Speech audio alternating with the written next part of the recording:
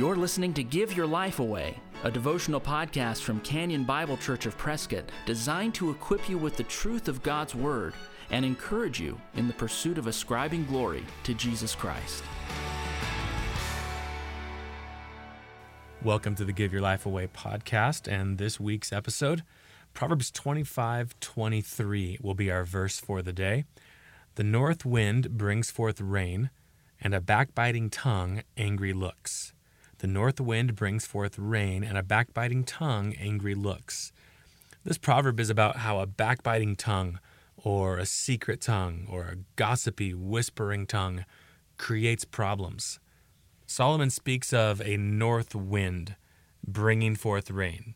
In Israel, from September to November, you have a wind that brings forth rain, and that's what he's speaking about in the first sentence. The second sentence parallels this truth. Like the wind that brings forth rain, so a backbiting tongue brings forth or creates anger. So when somebody whispers criticism to a person about another person, it causes an angry response when found out. It causes disruption, harm, conflict. Somebody who gossips or tears somebody down in secret to another person is causing a great disruption.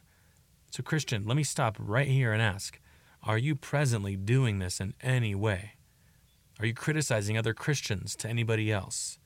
Have you done so in the past and not repented of it or made the situation right? I would venture to say that in any church, in any given week, this type of thing goes on regularly, and it is extremely sad. It's a sad truth when we hurt others so freely with our tongues, in secret, behind their backs. When this gets exposed, it causes anger, causes disruption, as you can imagine. Charles Bridges, a pastor from previous days, made an interesting point that a person who backbites, this word for gossip or tearing someone down, a person who backbites wounds four people. First, they wound the object of their attack. They wound the person they're speaking about, and that's obvious. Second, they wound the hearer. They wound the person they're talking to about the other person.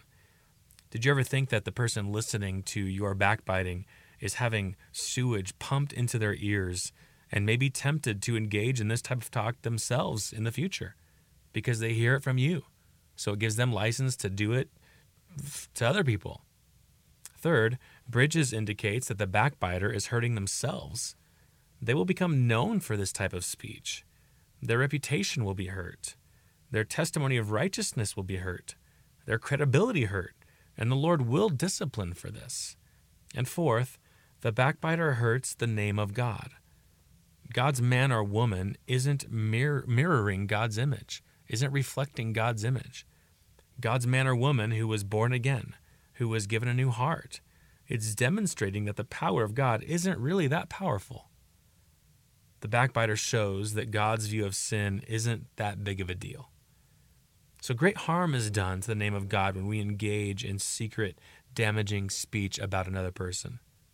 So, for today, allow this often overlooked proverb to serve as a source of examination by the power of the Spirit.